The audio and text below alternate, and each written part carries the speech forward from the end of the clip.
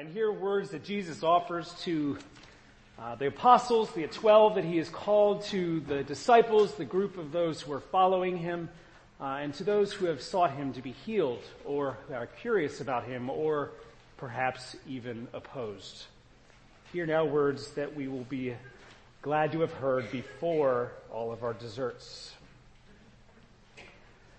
Then Jesus looked up at his disciples and he said, "Blessed are you who are poor, for yours is the kingdom of God.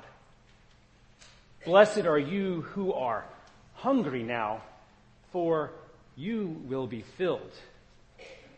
And blessed are you who weep now, for you will laugh. And blessed are you when people hate you and when they exclude you or revile you or defame you on account of the Son of Man.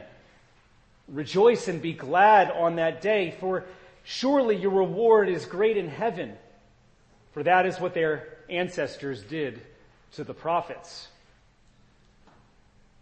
Oh, but woe to you who are rich, for you have received your consolation. Woe to you who are full now, for you will be hungry. Woe to you who are laughing now, for you will mourn and weep. And woe to you when all speak well of you, for that is what their ancestors did to the false prophets." This is the word of the Lord. Thanks be to God. Let us pray. Heavenly God, as the rain and snow come down from heaven and do not return there until they have watered the earth, making it bring forth and sprout, giving seed to the sower and bread to the eater, so may your word be that proceeds from your mouth, that it shall not return to you empty, but accomplish that which you purpose, and succeed in the thing for which you sent it. And may the words of my human mouth and the meditations of our human hearts be pleasing and acceptable in your heavenly sight, O God, our rock and our Redeemer. Amen. So of the things you hear often in worship, among those that you will hear quite frequently in this sanctuary from one of the three of us is this: please be seated. Sometimes we say, "You may be seated," when we really want to mix things up. And when we say it that way, it's more of a command or an invitation than a statement of fact. And it's remarkable, every time we say it, you comply.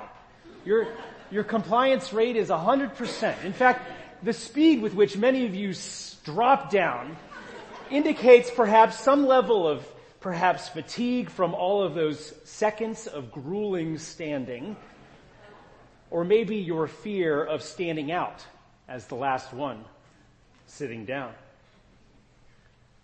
But more deeply, I think your willingness to return to these simply cushioned pews reflects the muscle memory of our Presbyterian faith, a tradition that has for centuries practiced and valued the rhythm of order, decorum, and restraint.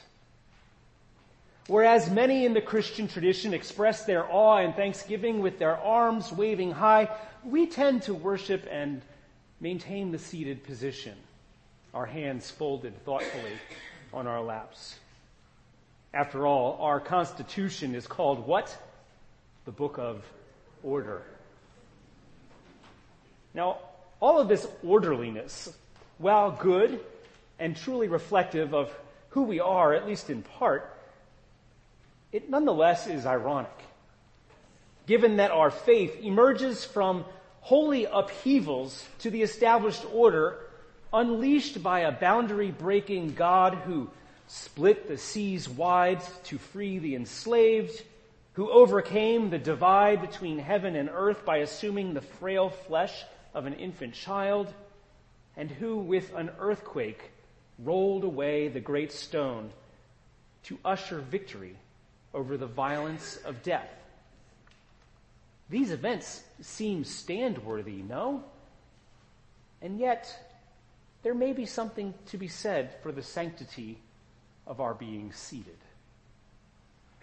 You have likely seen or experienced moments, either in real life or on TV, when someone needs to tell another person a piece of important, significant, and life-altering news.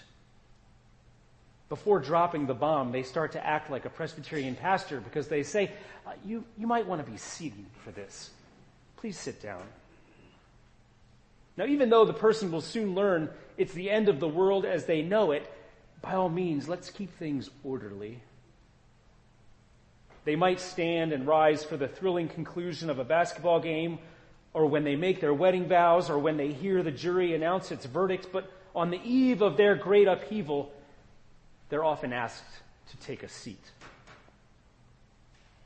I believe this invitation to be seated sounds a lot like Luke at the beginning of his gospel.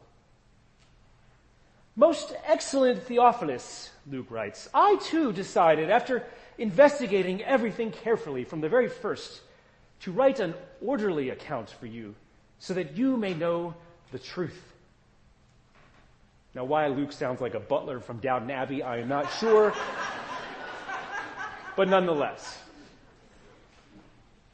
I think we can paraphrase Sir Luke and hear him saying this: Theophilus, you may be seated.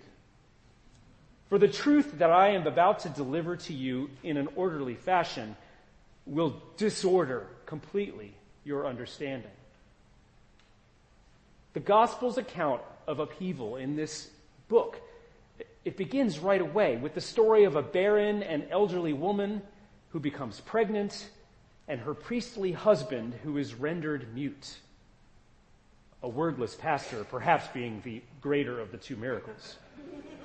Nice setup there, Whitney, with the children's sermon. Luke's opening pages set the stage for a gospel where the least of these become the greatest, and those who are high are brought down low. Recall how a lowly Mary will be magnified and sing, "My spirit rejoices in God my Savior, for he has scattered the proud and brought down the powerful from their thrones. He has lifted the lowly and filled the hungry with good things, but sent the rich away empty." Recall how an elderly man, Simeon, who had been waiting for this child to be born, would say of him, "This child will be destined for the falling and the rising of many in Israel, and a sword will pierce your own soul as well." And then, of course, there's John the Baptist, who proclaims that in Christ and in the kingdom of God, every valley shall be filled and every mountain and hill shall be made low. Truly, we may need to sit down for all of this. For in Luke's ordered accounts, we hear today Jesus proclaimed the very reversal that Mary, Simeon, and John predicted. Words that flip and turn upside down our conception of reality. Jesus tells those around him that the poor will receive the fullness of the kingdom of God, while the rich, with all their wealth, will be left empty-handed. The famished, Jesus said, will be filled, while those who are full will now go hungry. The weepers, they will be blessed with laughter, but the mirthful will be mired in their mourning. And those currently in favor, those well-liked, will be those who are rejected and denied, while those now scorned will be soon adorned in heavenly praise. Christ's words are what we call performative language. That is, in their performance, in their being said, they do not merely describe reality as it is, but they bring that reality into being through the power and authority of the one who speaks the words. For example, it is the umpire's shout that makes a pitch a strike. It is the jury's verdict that renders the defendant guilty or innocent. And a couple is not married until the officiant declares that they are. Previously in Luke, Jesus concluded his reading from a scroll announcing release to the captives and sight to the blind by saying, "Today these words have been fulfilled in your hearing." These words are performative. They fashion a reality by virtue of the high authority of the one who speaks their truth into being. Now, Jesus spoke with such authority in our passage today that we might expect him to be speaking from up above, from up high. But in Luke's crafting, they emanate from below. For indeed, this material in Luke is known as the Sermon on the Plain, not the Sermon on the Mount. And in placing Jesus on low ground, it's as though Luke has invited the hearers of his cataclysmic words to please be seated. For what Jesus says will reverse and reorder all that we thought to be the case. So come on down to the solid ground. Find your true foundation as you hear what will shake the foundation of your understanding. And for some of you, your comfort and your ease. This is where it gets harder. Because unlike Matthew, whose Sermon on the Mount only offers blessings, Luke's Sermon on the Plain includes pointed messages of woe and warning. For some, this upheaval, this reversal, is going to be painful. And Jesus speaks as one who both condemns and pities those undergoing this pain. Later in Luke, Jesus will teach the parable of the rich man, who was always dressed in fine linen, who feasted sumptuously every day, while a poor man named Lazarus begged at the rich man's gate. Covered with sores, hungry for the scraps of the rich man's table, Lazarus ultimately succumbs to his squalor and dies. And he is taken, as Jesus tells it, by the angels to be with Abraham, the great patriarch. But the rich man, who, despite all his wealth, could not buy his way out of death, and upon his dying found himself in Hades, where he endured great torment. He called out, "Father Abraham, have mercy on me and send Lazarus to dip the tip of his finger in water and cool my tongue. For I am in agony in these flames." But Abraham said, "Child, remember that during your lifetime you received your good things, and Lazarus in a like manner evil things. But he is now comforted here, and you are in agony." Christ's promise or warning of reversal, which this parable narrates, speaks of a salvation that by its very nature will comfort the afflicted and afflict the comfortable. In the crowds that day, there were likely listeners, rich and poor, who found themselves on either side of this divide. Some who were being promised comfort and joy, and others affliction and anguish. And in preaching this text, in this context, in preaching this sermon on a sermon, the temptation is to smooth out the rough edges, to soften the harshness of what Christ's warning gives to those who experience life, despite its many challenges, as more comfortable than cataclysmic, and those who would hope for a continuation of order rather than a disruption of disorder. Indeed, many of us, myself included, might prefer God's salvation to work in such a way that the rising tide would indeed raise all boats, and avoid all this talk of sinking the satisfied as we buoy those mired on the ocean's floor.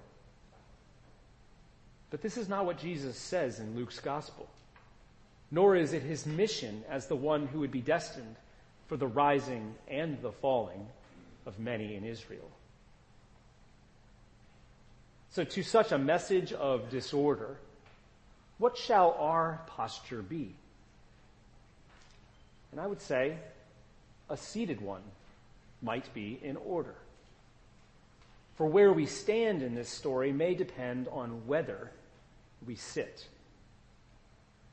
Sitting is not just a physical act of taking a seat. It's taking the time to listen before reacting, but to contemplate before countering. For when we sit, we are more prone to engage than defend, because when we stand, we are prone to be in flight or to be ready to fight.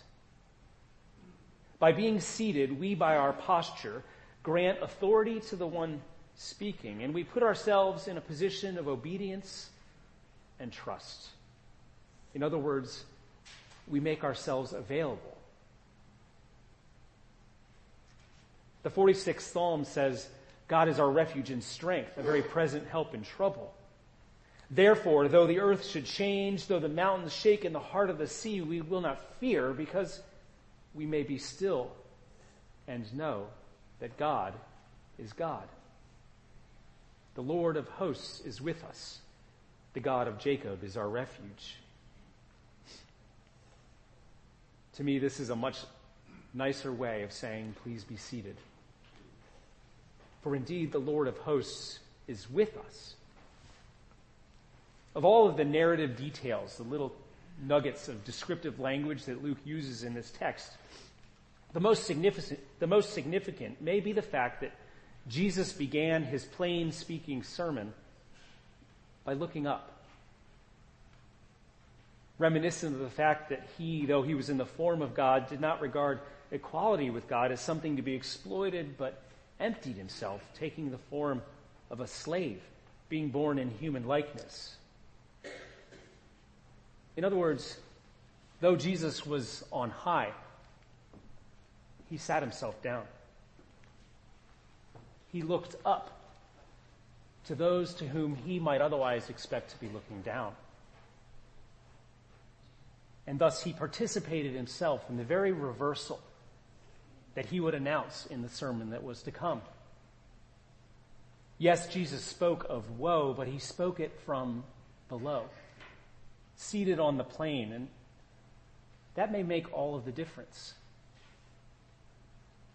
The journey he invites us to take us on is a journey that he himself has undertaken, and the journey with which he will be present with us.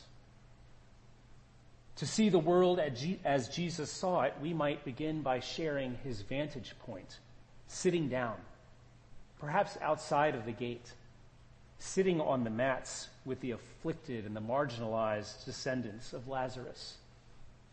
For it was sitting in those places with those people that Jesus came to rise, and they with him.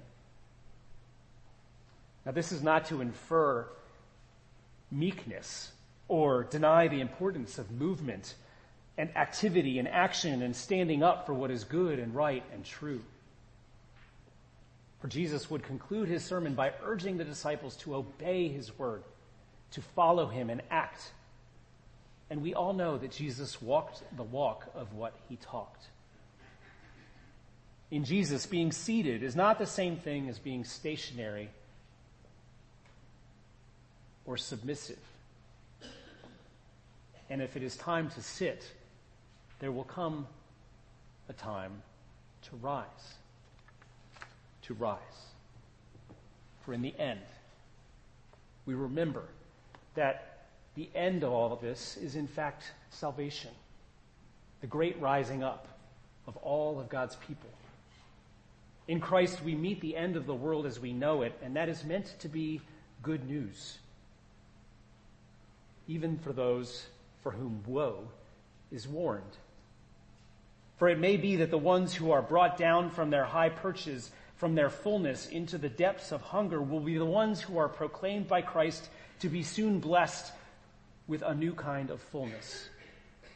If those on high do fall, they join the ones who in Christ will be raised, risen indeed.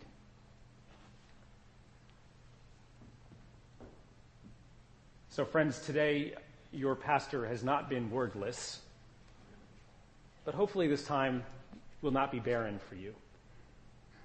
In the words of Mary and Simeon and John, as given in the orderly reporting by Luke, we hear news of great change and disruption awaiting this world in Jesus Christ. On his authority, in the performance of his words and of his life, what we thought was up may end up down, and what was down may end up up. In light of the salvation he offers, please welcome this opportunity to not seek to be sated, but to be seated, and with Jesus to look up with those who are presently down, and then join them in their rising. Amen.